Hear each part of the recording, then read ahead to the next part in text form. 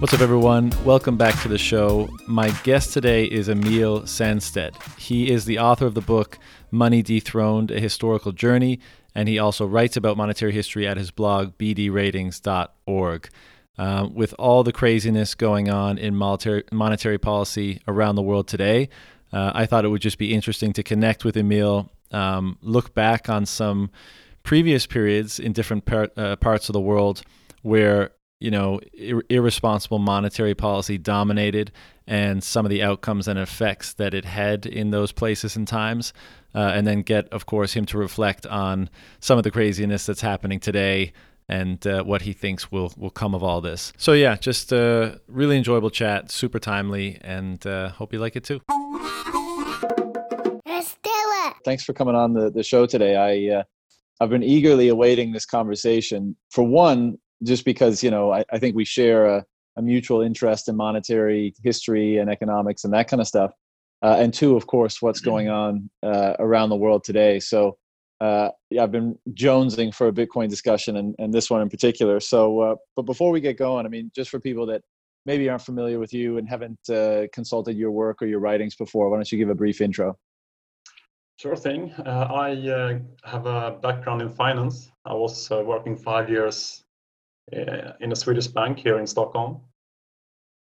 Quit that work after finding out about Bitcoin. I think it was in 2016, something like this. And I just went down the rabbit hole from there. Started reading Andreas Antonopoulos, watching those kind of YouTube videos. After some years reading Saifedean Ammous' book, The Bitcoin Standard. So I guess I went the regular way. So I became very, very interested in the monetary history, about money, or rather the dynamics of money, and just continued on this kind of road ever since. And actually, the first time I listened to your podcast, Rapid Fire, it was on an airport, listening to you and Eric Voskuil talking for, I think, almost 3 hours. It was a really long one. So that was the first ever Rapid Fire podcast I listened to, and it feels a bit weird to be on the same podcast now. So I'm very honored for you to invite me. Well, I'm honored to have you, man. Thank you very much. So I think the place I want to start, and of course, we can take this anywhere we want to, but one of the things that I'm constantly astounded by, and I'm sure you are as well, is when you look back through monetary history, you see so many of the same mistakes being committed time and time again in very kind of eerily similar ways, and the outcomes are the same time and time again. And it begs the question, why aren't we learning from our mistakes as a civilization? Because we find ourselves in a very similar position today with what's going on, with the economy and with monetary policy. And so, I wanted to get your take on, first of all, what, just your general take on what's going on today, the approach of central banks and stuff like that. And then which episode in history do you think parallels most closely with what we're seeing today? Mm-hmm. For one, I think that today's situation is more complicated than it was historically. Historically, even in these early paper money experiments, for example, in France, we have a couple of them that went to hell after some years. It was less complicated because the state mass printed money, and it quickly resulted in high inflation. Prices skyrocketed. The state issued certain laws demanding that prices be kept under certain limits. And this, of course, leads to economic disaster in the end when the producers cannot afford to produce stuff. So I think the situation today are more complicated, has to do with this bloated economic system that we have, or the bloated monetary system. They print money en masse right now, but it does not come out to the pockets of regular people immediately. I think it may take some while. It can even take up to a decade, That's why we have seen some Bitcoiners discussing this, and they have even pointed to the fact that we might even see some deflation before there is price increases. So I don't think there is any good historical example for today's kind of what's going on today. But in the end game, of course, if you continue to print a lot of money digitally or on paper, it results in the same effect, because eventually it has to trickle down to real people, real pockets, and real prices. So it's a bit dangerous what's going on today. I have focused my research on the early periods, the primitive monies, the metallic monies, and just the early paper money experiments. So I don't consider myself an expert what's going on today, but I am very skeptical about it, and I think everyone should be skeptical. Yeah. I was reading your piece on John Law and the Mississippi story, and again that conjured up many thoughts. Of course, there's differences. Things are more complex today, but I'll just read a quote from your article that speaks to some of the similarities. And so here you just said, by the end of 1795, when the assignats were worth virtually nothing, a vast majority of them were in the hands of poor Frenchmen, while the rich and politically connected had already parked wealth in assets that obviously did not experience the same depreciation. And that's such a similar dynamic to what we have today, because the people with wealth are able to park them in pick your asset class that's more resistant to inflation and debasement, and then the people that are basically living paycheck to paycheck are the ones that see their purchasing power diminished with every passing day and who experience the pain of that. That's exactly right. And when these monetary disasters continue, or when they start to implode, what's happening then is the state, in clumsy attempts, always try to remedy the situation. They edict certain harsh laws, and the laws will become ever harsher. And it's always the politically connected that can exchange their worthless paper for the little amount of silver or gold that is still left in the vaults. So it has always been good to be politically connected like that. And I guess it's a little bit the same today, maybe not as extreme as in the assignat experiment, of course, but you can be connected today and you can kind of siphon on the new money quicker than, for example, you or me. If you have money and if you have these connections. Yeah, and again, back to that example. I mean, for one, as you mentioned, things in that time and in that instance, you saw, as you mentioned, all these laws being conjured up, very authoritarian laws being conjured up in order to try to mitigate the negative effects of all this paper currency. So people had, limits on withdrawal, and they couldn't buy this, and they couldn't use a certain currency under pain of death in some cases. And so all of these crazy authoritarian measures were taken just to try to prop up the failing system a little bit longer. And I know we're in a different dynamic today, the virus, et cetera, but there's certainly a lot of heavy-handed things going on, and it's hard not to draw a parallel between those and in a similar attempt to continue to prop things up and keep things functioning with some semblance of normalcy, and what happened in that period. There's for sure similarities. I thought the same actually with the lockdowns, for example. There's prestige involved to be correct in this. Some states might not want to admit that they chose the wrong path of shutting down everything with the economic effects that this leads to. It's probably the same dynamics, just that it was even worse before, of course. John Law, or many of these early paper money experiments, they knew after a while that this did not work. People were starving. In France, they mass recruited people to the army in order for these people not to starve. But despite seeing all this carnage, they did not end the experiment.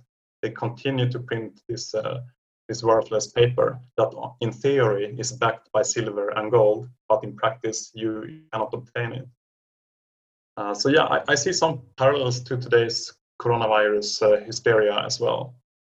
And I'm actually happy that it looks optimistic.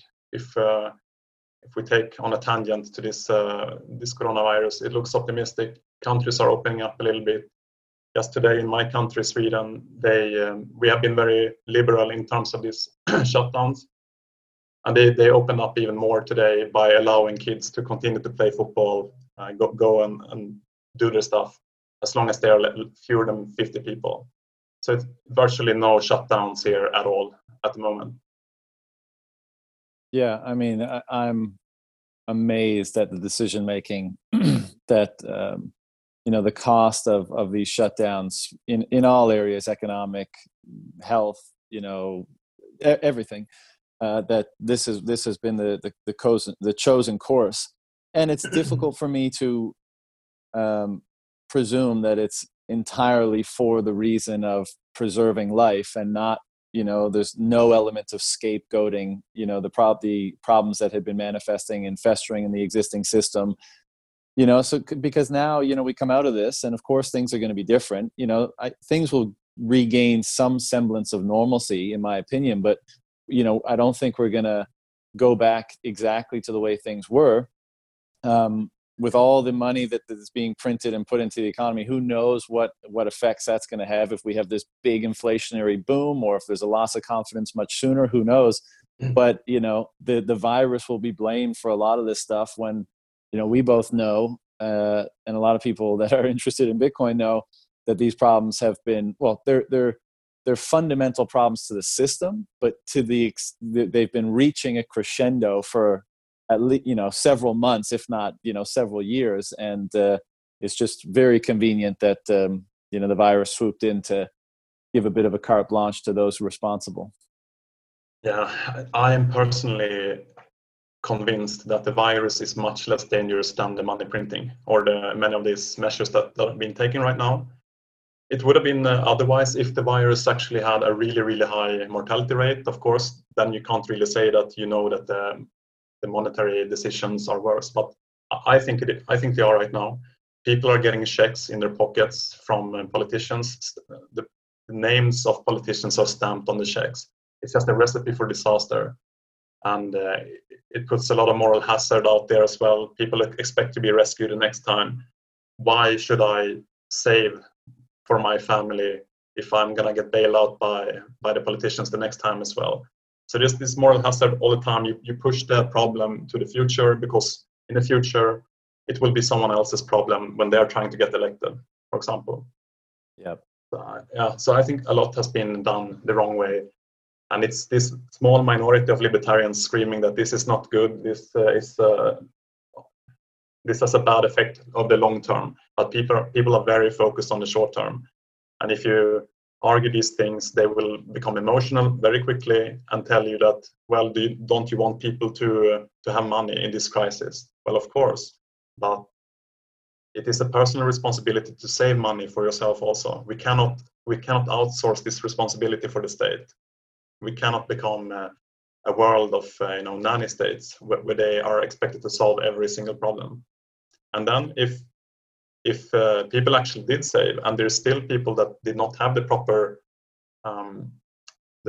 preparations when any kind of crisis hits, it's always possible to help. If I have money, that we try to help our neighbors and our friends, but we shouldn't rely on a strong state in this regard. Yeah, I couldn't agree more. And I think the nanny state mentality in many places around the world was already extremely prevalent. I come from Canada, you come from Sweden, two countries with big social welfare, components to state activity. And, anytime something emerges, something unexpected, something detrimental, people and companies alike, fully expect the government to swoop in and fix things. And they seem to fail to realize that the government doesn't have, a magic wand and can rewrite reality in some special way. All they can do is, basically reallocate resources to try to attempt to cover up problems. But I think we're in an era now where we're the funny thing is people tend to not believe something is happening to them until it's too late. And I want to do, like some of the things you've written about are perfect examples of that. But, I think these UBI checks and the things that we're seeing, these stopgaps, are just an attempt to slow down the unraveling so that people remain calm for longer, so that they don't fully realize what's happening until it's basically too late. And, one of the interesting parallels, again, I hate to keep going back to it, but it was such a, there's so many rich examples from the past, but in the John Law, episode, interestingly, things started to kick off in March of, I can't remember the exact year there, but, things really started to unravel in March. And things happen so quickly once they begin to happen.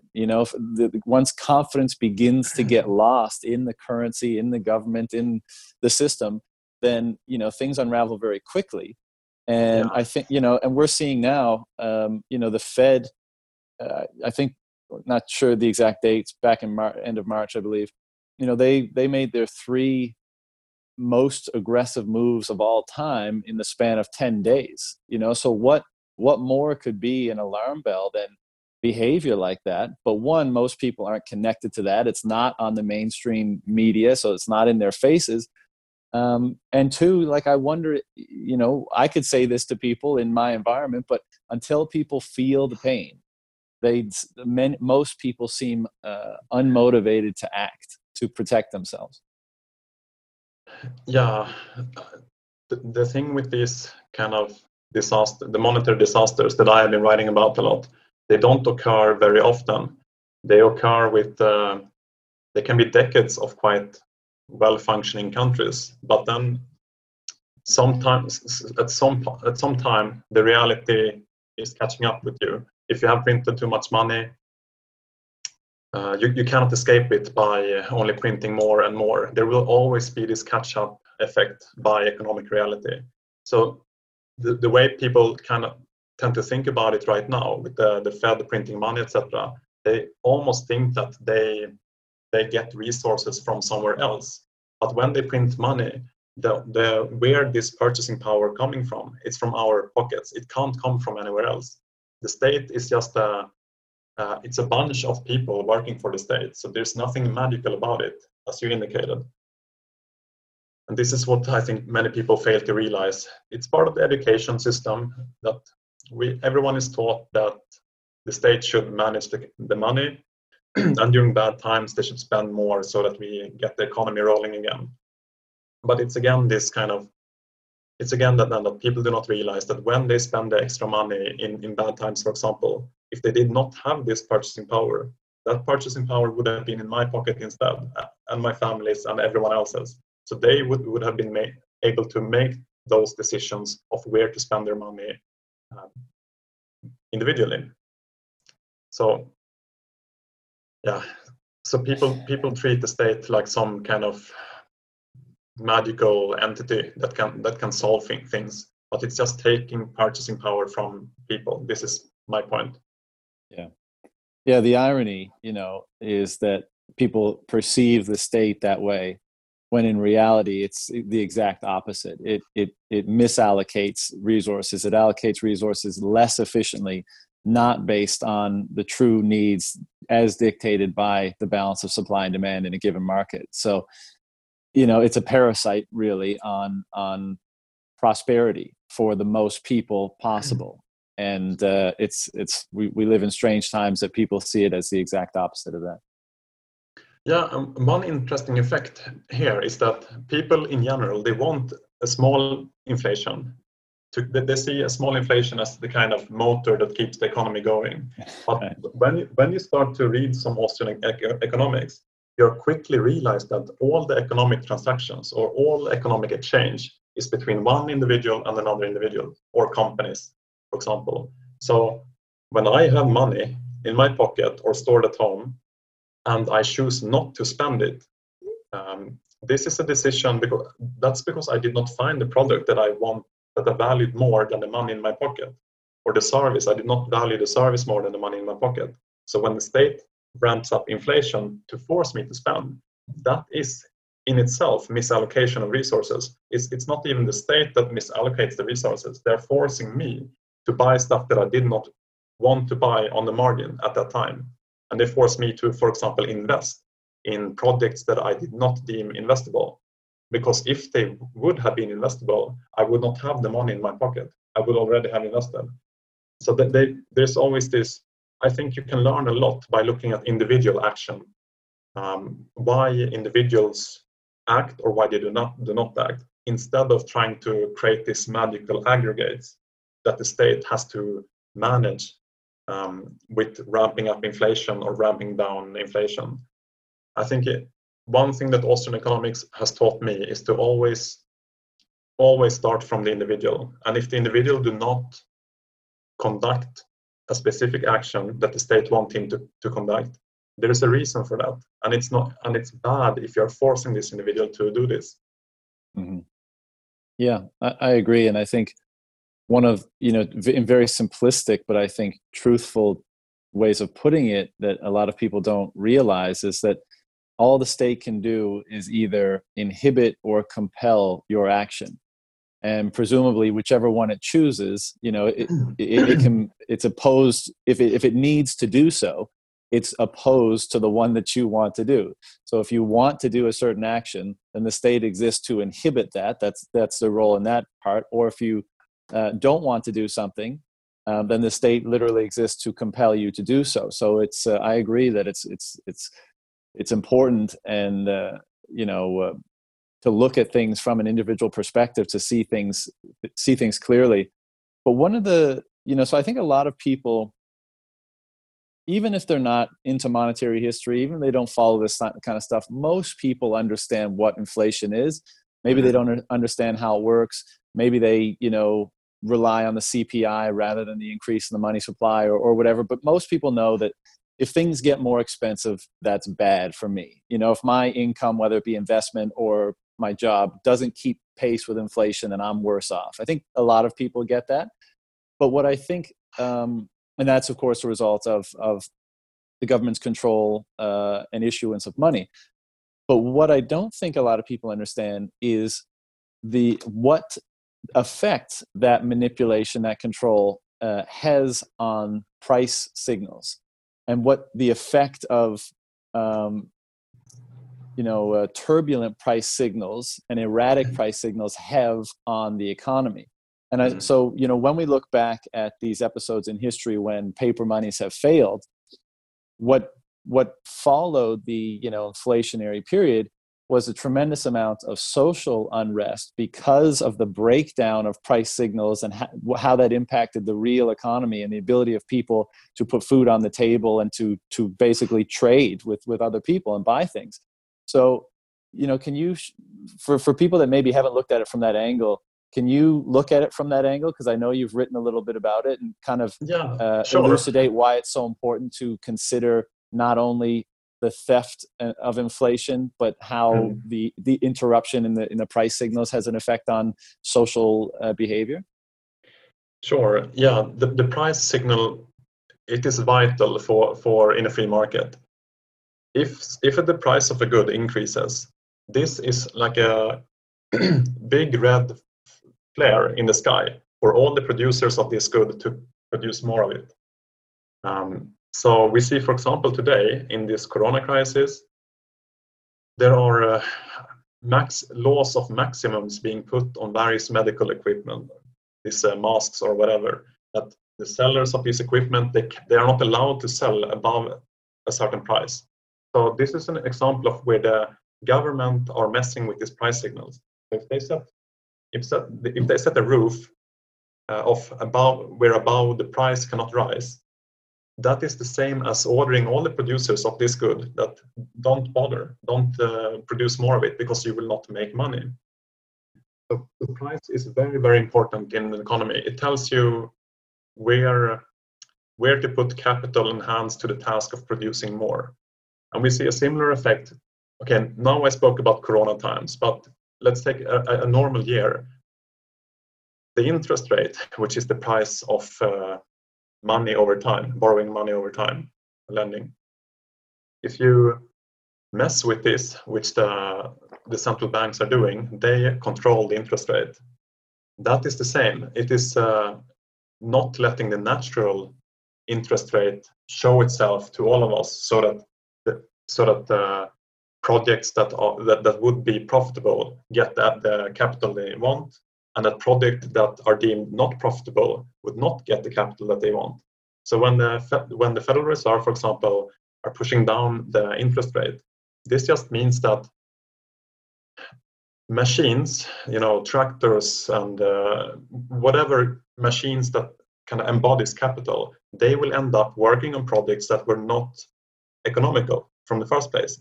And this means that projects and ventures that would have been profitable, good ventures, they are lacking this real capital. So it's again this misallocation of resources. You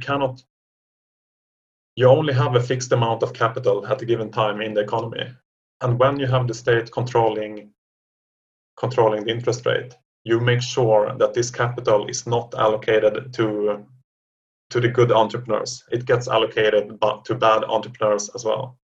And it might even be worse than this. It might be that even some of the good entrepreneurs, which has actually good industries to build, they will not get the capital needed. So their projects are not even finished. You saw it in Spain after the last financial crisis. You see these hotels and the building complexes that are half built, kind of, that they are left to just stand there because the company went bust in the middle of the process. This is indicative of where the interest rate is pushed down artificially, so that there is not enough capital to continue those good projects. It is spread out on a wider basis, and you end up with this half baked or half finished investments. So price is very important. You should always let prices be free, because the economy is complicated. If you mess with the prices, it's going to have ripple effects all over the economy.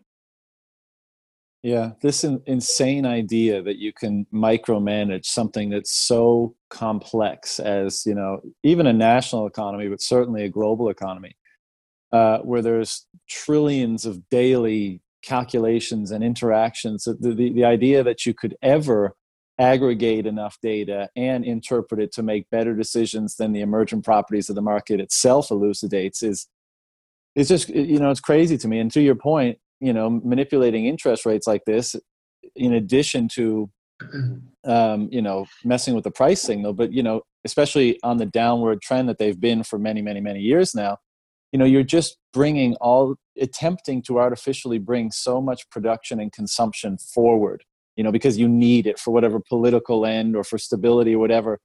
And, there seems to be very little consideration of what happens when that gravy train ends, when you can no longer manipulate it. And look at us now. We're in real negative interest rates in most places in the world, and at some point it has to stop. And all of that production and consumption that we've effectively stolen from the future by manipulating interest rates lower and pushing that production and consumption forward is probably going to result in very austere times in the not too distant future. And so what I'm wondering from you, is someone who's studied this stuff, what do you think of course we're both into Bitcoin, and I think we're probably both hoping and expecting that at some point Bitcoin emerges from this as a type of savior on which to rebuild, effectively the global economy, and maybe a life raft for those people that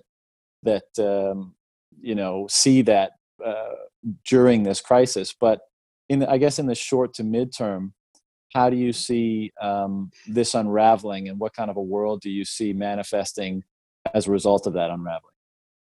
I personally think it's very hard to predict when something is going to happen, how long the can be kicked down the road, so to say. Yeah. I think, of course, economic reality always catches up, as I said. So there will be a real crash sometime, for sure. I don't know when it's going to happen, and I don't speculate it either. Or at least when you think about equity markets, for example, I try not to think when they are going to crash, because that's always ends wrong. But I mean, if we take Bitcoin, yes, Bitcoin helps in the situation a little bit, because if there's a crash, the states might need more money, for example, and when they print money right now, that's senior rush going into their pockets immediately. Bitcoin lets you at least avoid that senior rush partly. You still have the capital gains tax if you ever were to sell your Bitcoins, so that they get a part of the senior rush anyway. But Bitcoin at least lets individuals move between jurisdictions. For example, if some country becomes too harsh in its dealings in how to actually mitigate the future crisis, you can always take your Bitcoin and go, hopefully. So I'm for sure. I for sure think that there will be some type of crisis, but it's very hard for me to see exactly how it will look like. Right. Yeah, you mentioned, the playbook of how this has gone down before, and I won't fearmonger too much, but one of the concerns is, of course, I mean, the unemployment numbers just came out from the States today and added another 6 million, so they're up at 22 million people who filed for unemployment. And when you have this perfect storm of financial crisis, high unemployment, shifting geopolitical powers around the world, I mean, it's a very convenient way to chop that unemployment number in half, is to require people for service, let's say. And that's happened many times throughout history. And the thing that makes me more hopeful than anything is Bitcoin exists now, and nothing like it exists in the past. And even gold is totally permissioned. It's not permissionless at all. You can be told you can't use it, you can't spend it. If anyone finds it in your house or you try to use it, then you go to jail, you get killed. So nothing has ever existed to as a a real viable alternative to opt out. And I'm glad that it now does, because it hopefully will change how we collectively as a civilization respond to this kind of stuff. But it's the authoritarian playbook is well established, and I can see things being drawn from it in this instance as well. Yeah, I think a lot of this, we're talking about the money printing right now with the Federal Reserve. I think a lot of this is actually going on because people don't have the proper view of what money is. Mm-hmm. I personally subscribe to the Austrian economic school of economics. It is a very, very simple way to explain how money emerges, how money thrives, and how money dies, or is dethroned, if you will. So I think if it's a lot to ask, but if people understood properly how money emerged in human civilizations and what money really is, that it's nothing magical, it's nothing that is in a sense much more different than a regular good like livestock were money before, or seashells, for example, then I think it would be a less push towards politicians actually managing money or asking other people to manage money. If you want, I can give an example actually, for the listeners, of my theory or how I view money, because it might be relevant to actually understand what we're talking about when we talk about money. So let's take this example, a quick example. Let's say I'm a potato farmer and you are an orange farmer. I have a surplus of potatoes and I want to exchange. I cannot eat them. I don't want them. So I want to change this surplus of potatoes for some of your oranges. I go up to you with these potatoes, and the thing that will likely happen is that you will decline this barter, because while you have something that I want, I might not have something that you want. This is called the lack of coincidence of wants. So in the Austrian theory, which I'm writing about in my book, Money Dethroned, it's just that in order for me to obtain those oranges, I have to go through an intermediary good, a third good. It might turn out that you, for example, want bags of wheat. So I take my surplus of potatoes to the guys selling wheat, I obtain the wheat, and I take the wheat to you in order to obtain oranges. But this is how I view money. the intermediary good in indirect barter, in this case wheat, that is money. That is the medium of exchange. And it's important here also to understand that in the same society, other people that are conducting the same kind of barter situations, they might pick other intermediary good as money. So in a society, there might be many monies operating at the same time. And we saw this historically in India, for example. They actually had wheat as money and silver at the same time. So this is why I'm one of those who actually emphasize that money is just a medium of exchange. It's very simple. It's just to get past this problem of a lack of coincidence of wants. And I think that if more politicians and central bankers understood this, they would not really perhaps want to mess with it as much, because they treat money as if it is some tool that you manage countries with or manage the economy. It's not. It's just to solve for the inefficiencies of barter. Yes, so to make this example even more realistic, let's say that I'm still a potato farmer. Let's say that it's not only you who sell oranges. Let's say that there's many orange farmers and I still want to obtain these oranges. Some of the orange farmers, they might demand the wheat in payment, and some might demand, for example, copper rods. This leaves me with a choice, and here is the key of the Austrian theory of money. With my surplus of potatoes, I can choose between either obtaining the wheat to get to the end goal, which is the oranges, or I can choose to obtain the copper in order to get the oranges. And in this situation, I will always pick the road that costs me the least of money in terms of, for example, transaction costs. So in this example, it might be that the bags of wheat are more liquid. They are more liquid on the spot market. By the way, just interrupt me if you have some questions. Sure. So it does not make sense for me then, if the bags of wheat are the most liquid, it does not make sense for me to choose the iron rods in order to obtain the oranges. And this is the Carl Menger theory of relative salableness. So these are the dynamics at play. So when, for example, when society progresses and people have actually more stuff that they produce and more stuff that they want to sell, then it makes sense for me, for example, as still the potato farmer, I have a large surplus.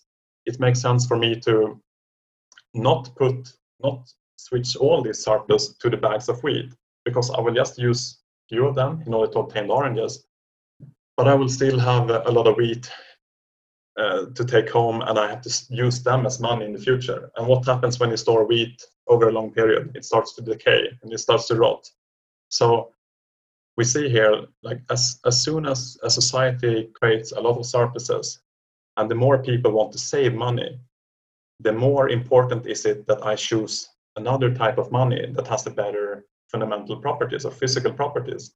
So it might make more sense for me to acquire the wheat in order to get oranges quickly, but to also exchange parts of my surplus for example, the copper rods. And this is what happens when more and more individuals that want to save money at home, what happens when they obtain copper in this way. The price of copper increases because suddenly people demand copper not only for their own consumption or for the use of copper in production processes. Suddenly people want to acquire copper in order to exchange it further in economic exchange. So they use then copper as money. And what happens when more people demand it in this manner? The price increases. And when the price increases, the producers all over this area will try to produce more copper because they want to make a profit. So suddenly, even those who hold copper money at home to store into the future, they will see the copper market flooded with added production, and their savings might be diluted, and the transportability, for example, of copper might be hurt as well, since a lower and lower value to weight ratio might be the reality. So people have to actually take more and more copper on themselves when they go and transact. So now we see that the wheat was money, and it became worse and worse money with more and more savings. We see that also copper, which became money, become ever worse and worse money. So there's this constant Darwinian forces that takes people to always choose better and better money, because they, as individuals, they want to cut the costs of economic exchange. So some smart individuals will then go from picking the wheat as money. They will choose to store their wealth in things that are less dilutable and more easy to transport. For example, silver and gold. So even if silver have a very, very low liquidity on the spot market initially, and it's rather expensive to purchase it, if you're storing that for years, the savings that you make in actually being able to store it without it being dilutable offsets the initial low transaction costs. So you will see this constant shift towards these harder and harder monies. And while people are shifting to these harder monies, the price of it goes up, and the liquidity of them also increases as people want to obtain them. So this is the essence of how I view money. You have this kind of Darwinian shift that individuals will always try to pick the least costly money, and this essentially leads to silver and gold. So all roads lead to silver and gold. We saw this historically in my book. I bring up, for example, there were hundreds of primitive monies operating as money before the metallic standards came, and those were demonetized one after another. And I have some examples. Until the world was operating only on copper, silver, and gold. And I think that if more people understood this Austrian version of money, that it's just a way to minimize various costs when you're exchanging your produce with other people, then they wouldn't use it as some kind of magic tool to organize an economy. Yeah, this was a long-winded explanation, but I really wanted to get it in here because I think it's very important that people understand the Austrian version of money. It's very simple, it's very clean, and it's very humble.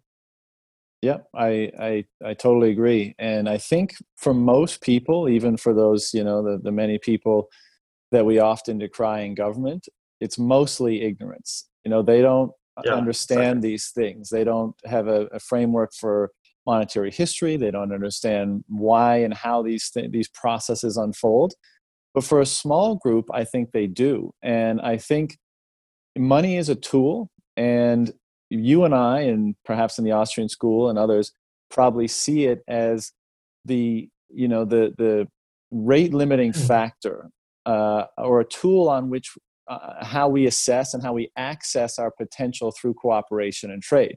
And we judge it based on the inherent qualities it has and how those qualities will function as we use it as in that nature as that kind of a tool. And so if it doesn't foster trade and exchange between in time and space, and doesn't foster prosperity, we think, oh, we got to find something better, right? So I think we're idealists, so we're monetary purists. We're always looking for that next evolutionary step in money, because we realize how important it is. And if the better we can make the money, you upgrade the money, you upgrade the market, the civilization, the culture, what have you.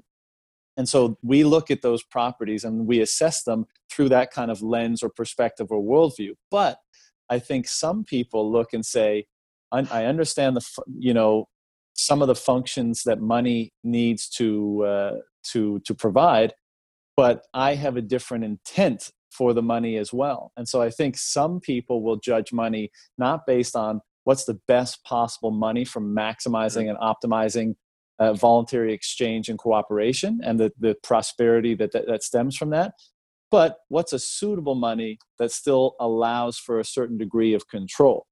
And I think that's part of the reason why we have the money we have today, because some people realize this, and I think they know that paper money isn't a good money. They know that there's other better monies out there, but the other monies don't permit the level of control that the paper monies do. And I think and this is not in the realm of conspiracy at all. I mean, for certain people, it's a rational economic calculation. If you're close to that spigot. If you're at the top of that, if you have that control, then it's an entirely rational economic calculation for you.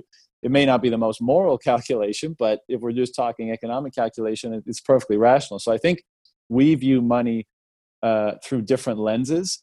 So it's not only just comparing attribute to attribute, but what does the money allow us to do? And, you know, that is a subjective assessment based on all the different things that we have access to. That's true. It's for sure subjective. And this dynamic that I was explaining, it's valid on the free market. That's how the evolution of monies work in the free market. And it explains perfectly how we went from, as I said, hundreds of different monies all over the world, and you end up with three.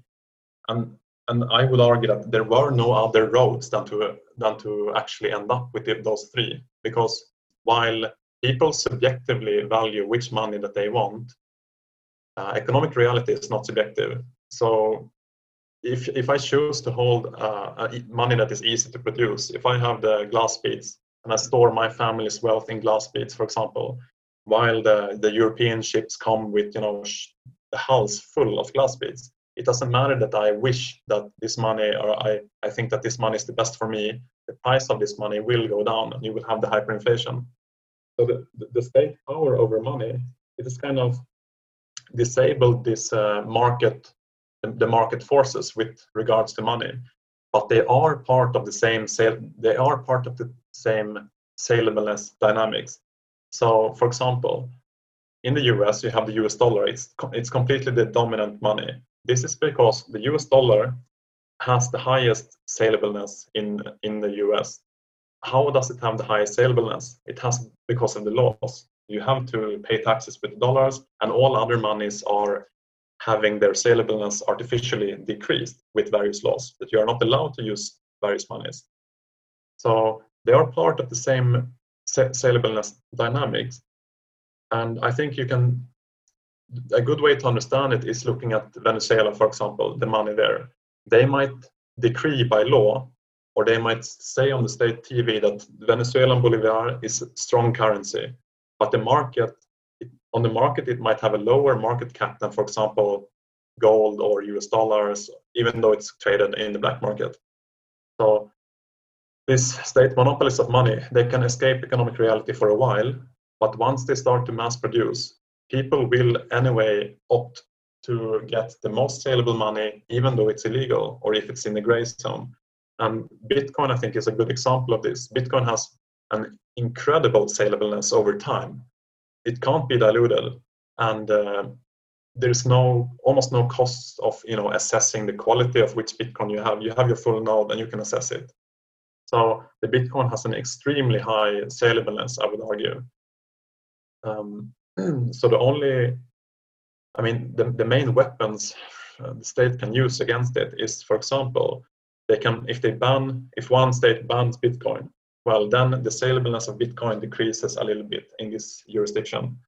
But they can also increase the salableness of their own monies by not mass printing. But this they evidently fail to do.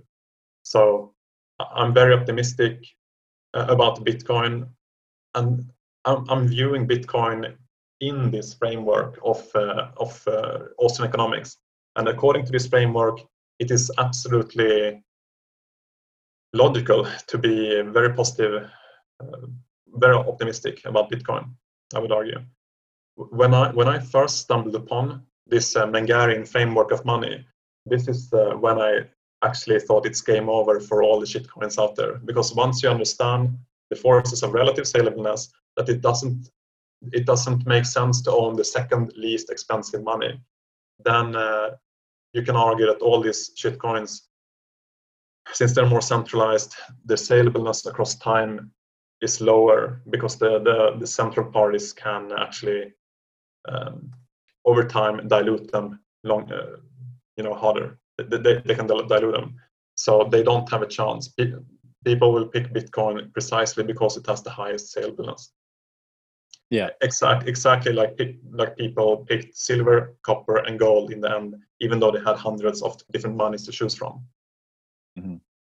Yeah, I couldn't agree more. And I think when people begin to have an appreciation for what money is and how things emerge as money in a free market, then all it takes is a little bit of education around Bitcoin, and it's a pretty obvious conclusion. Which is why as you say, these economic realities, and I agree, will ultimately play out regardless of who proselytizes or educates for them. But and I do oscillate, but part of my motivation for putting out information and talking to people about it is maybe we can mitigate the damage or the downside of that transition, of the people that may be harmed in that process, because they're not as aware of how it all works. For sure, I think so too. Of course, if everyone was forced to use the state currencies, the situation is always a lot worse than if you have. I think even in our example that we talked about in France, during those implosions, there were some gold, even though it was forbidden on pain of death to own gold and silver at home. People were obviously doing it, and they tried to escape the country with the silver and gold. Many were caught by the police on the roads, and they were executed in them. But even just the fact that some could escape with some money at least, that of course helps. It would have been far worse and far more starvation if everyone did not have any access to gold or silver. So in this case, Bitcoin, it's an escape hatch for some people. It will not help everyone, but because there will always be someone holding on to this bad money in the end. Yeah, I totally agree. One last thing before we get to the last part, but I'm fascinated by all the, as we mentioned, instances in history, and I think a lot of people are probably familiar with the Byzantine Empire. And I know you wrote, I think it was your most recent article, and I just wonder if you could kind of summarize that, that article here, because just for a little historical interest juice before we move on. Yeah, sure. The funny thing is, when I published this, it's a chapter in my book about the Byzantine Empire. And when I published this as a free article on Medium, I got all these trolls after me. There's apparently Byzantine nationalists on Twitter that attack you if you say anything bad about the Byzantine Empire. Really? Yeah, but I mean, I have no opinion on the Byzantine Empire. I come from the point of that they messed with the money and they paid some type of price for it. Right. Of course, the debasement story of the Byzantine Empire, it's not the only reason that an empire falls, but it's part of the puzzle, and they did not like this. But in any case, yeah, the Byzantine Empire, it was the Roman Empire fell, and also, in my opinion, because they debased their money to oblivion. The value of the Roman solidus coins fell to virtually zero, and they had economic hardships because of this. They cannot afford all the defenses that they need, and the empire is falling. So then you have the Emperor Constantine. He kind of revived the empire from Constantinople in the East Roman Empire, in the 4th century after Christ. So he issued the Besant, which is 100% pure gold coins with no debasements, and the empire operated from around 400 after Christ to around 1000 after Christ. So 600-700 years of pure gold money, and the empire stood. It was of course some hardships, but it expanded. And as soon as an emperor started to debase this money of the empire, then things kind of started to fall apart. Because when you debase the Besant in this case, if you put some silver into the gold coins, but you have the contracts with the legions and the soldiers stipulated that they are going to get paid X number of coins per month. And when they get the based coins, they will feel cheated. They're on the front lines. There's not many silversmiths on the front lines that can assess the quality of the coins. So they kind of just accept it, and they don't see this gradual change of the debasements. So when they actually are sent home after the campaigns and they're going to spend their money, they realize that they have been cheated by the state. So of course this has repercussions with the defense capabilities. Some I find it likely that some companies of mercenaries likely just changed. They went to a more honest ruler, for example. Why stay with someone that debases your money? So this was a gradual process. The gold bezants, they lost their gold content over the decades there, and in the end, the Turks conquered. They conquered the Byzantine Empire. And I think that if you mess with the money, you're going to have troubles. I show this in 10 examples in my book in various empires and various time frames all over the world. When you start to mess with your money too much, there will be economic hardship in the end. Yeah, totally agree. And I think we're seeing that today. And for many people, it's, insidious and they don't notice it. But I think when you start assessing that and realizing that, you actually begin to see how even small manipulations of the money impact behavior of individuals in a given market. And for a lot of people, that's not counterintuitive, but it's not obvious. You think, well, why would the money change my behavior? I'm a free thinking person. I make my own calculation regardless of any outside force. But maybe most people would concede, like, well, maybe I am influenced by things, the media and culture and all this kind of stuff. But the money is definitely one of those things that when the nature of it changes you and it changes your behavior. And, that example you gave of the soldiers is just one very obvious, blatant example of that. But I think there are many more that aren't so obvious, and part of the reason why systems and abuses like that are able to persist. Yeah, I agree. So last part here, it's the rapid fire part. So you can answer however long and short as you want. The first part is a bunch of questions, bit of longer answer, and the last part is just word association. So if you want to pass on any of them, that's fine too. Okay. The first one we touched on already, but I'll ask it again from maybe a more concise answer. What is money? Money is a medium of exchange. It's the intermediary good of indirect barter. It's nothing mystical. If you had to explain Bitcoin to a 10-year-old, what would you say?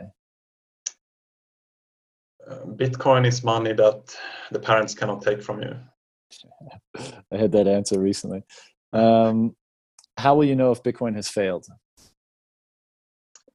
It will be reflected in the market capitalization. What does Bitcoin? A very, very, very low price. What does Bitcoin succeeding look like to you?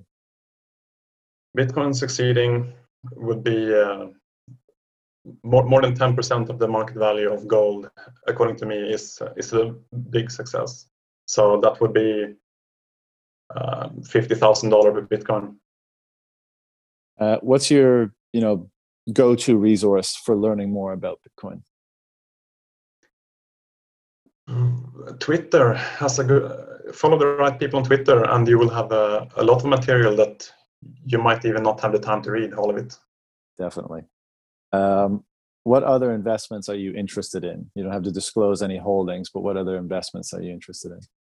I think over the long run, equities, because Bitcoin is money. Money is not productive. It doesn't. You don't get more money by holding money. So of course, you may speculate on Bitcoin right now, that in the monetization process, according to Austrian theory, that it's going to rise. This is what I think as well. But over the long run, equity is a sound choice. What's one piece of advice you'd give to someone just entering the space? To not trust people and to not be overhyped. Always try to cool down your feelings and emotions. Don't get sucked into some shitcoin scam. What movie or song is most related to Bitcoin in your opinion? I think someone said Matrix already, but I would say The Truman Show. Yeah, a lot of people say Matrix. Can Bitcoin be stopped? If so, what is Bitcoin's biggest vulnerability? If not, why not? Bitcoin, it's not likely, but it can theoretically be stopped. The biggest threats are a full-on ban together with the states actually sorting out their own currencies. And I don't believe that the latter will happen. What is something about Bitcoin you don't understand very well, or you'd like to spend more time studying? I would like to spend more time studying the game theory surrounding mining, the long-term effects of this SHA-256 proof of work that we have on Bitcoin. What implications are there? Because I think it's a very complicated subject, and it would be good to understand it more. When, if ever, do you think the first central bank will start adding Bitcoin to the reserves, and or will central banks even exist in 20 years? I don't think they will add to reserves, and I think that they will exist, sadly. What have you learned about yourself, or how have you changed, if at all, as a result of learning about and interacting with Bitcoin? I think I've become more cynical with politics. Actually, I was more optimistic before, and after falling down the Bitcoin rabbit hole, you realize that the best custodian of your money is you, not government. 100%. What is your most controversial or contrarian view or opinion? If none on Bitcoin, any subject is fair game. I will give a Bitcoin, so let's hope to spark some controversy. I think multiple implementations are better than having a single implementation variant of Bitcoin. So this is a trade-off between decentralization and technical risk. If you have a majority of the network running one implementation, for example, Bitcoin Core, which I run, this is good in terms of security. There may not be the accidental chain splits because of bugs. But from a decentralization point of view, I would prefer if there were a wider range of good clients that people could run. And most people don't agree with this view, I might add. Ballpark estimate of Bitcoin's price in 5 years? Between 30,000 and 50,000. What is one question you'd like to see added to this list? Are you sure about are you having control over your private keys? How is your private key situation? Mm-hmm. Good question. And I skipped over one. What if we're wrong? What if, Bitcoin doesn't turn out to be what we think it's going to be, or what if it fails? How will that affect you? I would not be happy. That would be very, very disheartening, because this is our shot at actually money in state. And it's just incredibly amazing that it just happens so that the first cryptocurrency that was created was Bitcoin, and it turned out to be the most decentralized one. Imagine if the first one would have, the developer funding and this, groups that obtain. It could have been so much worse, like any of the shitcoins.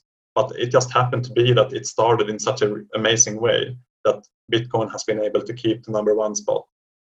Yeah, I know this is definitely not the correct way to think about anything, really, because you want to be objective as much as possible. But just there's so many elements of Bitcoin, how it started and how it propagated and everything, that I feel like you couldn't write it better in a storybook. Like it feels it feels so right, the way that it all just came together. And that, maybe unfortunately, but that makes me even more kind of convicted in it. Yeah, we are very lucky about this situation. Yeah, definitely. All right, last part, word association. So I'll just say the word, you tell me the first thing that pops into your mind. Democracy. Dangerous. The Lightning Network. Increasing salableness. Government. Clumsy. Human rights. Well intended. Violence. Natural. Trump. Sorry? Trump. Entertainment. Ego. I. FOMO. Mistake. Wealth. Freedom. Privacy. Difficult. Hate speech. Free speech. Gold. Underrated. Guns. Legal. Revolution. Dangerous. Socialism. Misguided. Family. Good. Inequality. Natural. Hell. Shitcoins. Liberty. Statue of Liberty. Energy. Mining. Bitcoin. What I do. Beautiful. Emil, thanks for taking the time to come and chat with me today. Really enjoyed it. Is there anywhere you want to direct people if they want to either consult your work or get in touch or follow you? Yeah, sure. First off, thank you for inviting me. It has been an honor. And people can follow me on Twitter. I'm Besant Denier, or just search for Emil Sandstedt. If you're really interested in the background of the Austrian theory of money and the kind of examples that we have spoken about, you can buy my book on Amazon. Here it is, Money Dethroned, A Historical Journey, for the monetary nerds listening. So again, thank you for inviting me. It's been a pleasure. My pleasure, man. I think with each passing day, there's more and more monetary nerds. So I'm sure there'll be a robust audience for your book. So congratulations on writing it. And thanks for coming on for a chat. Okay, thank you very much. See you, brother. Take care. Take care.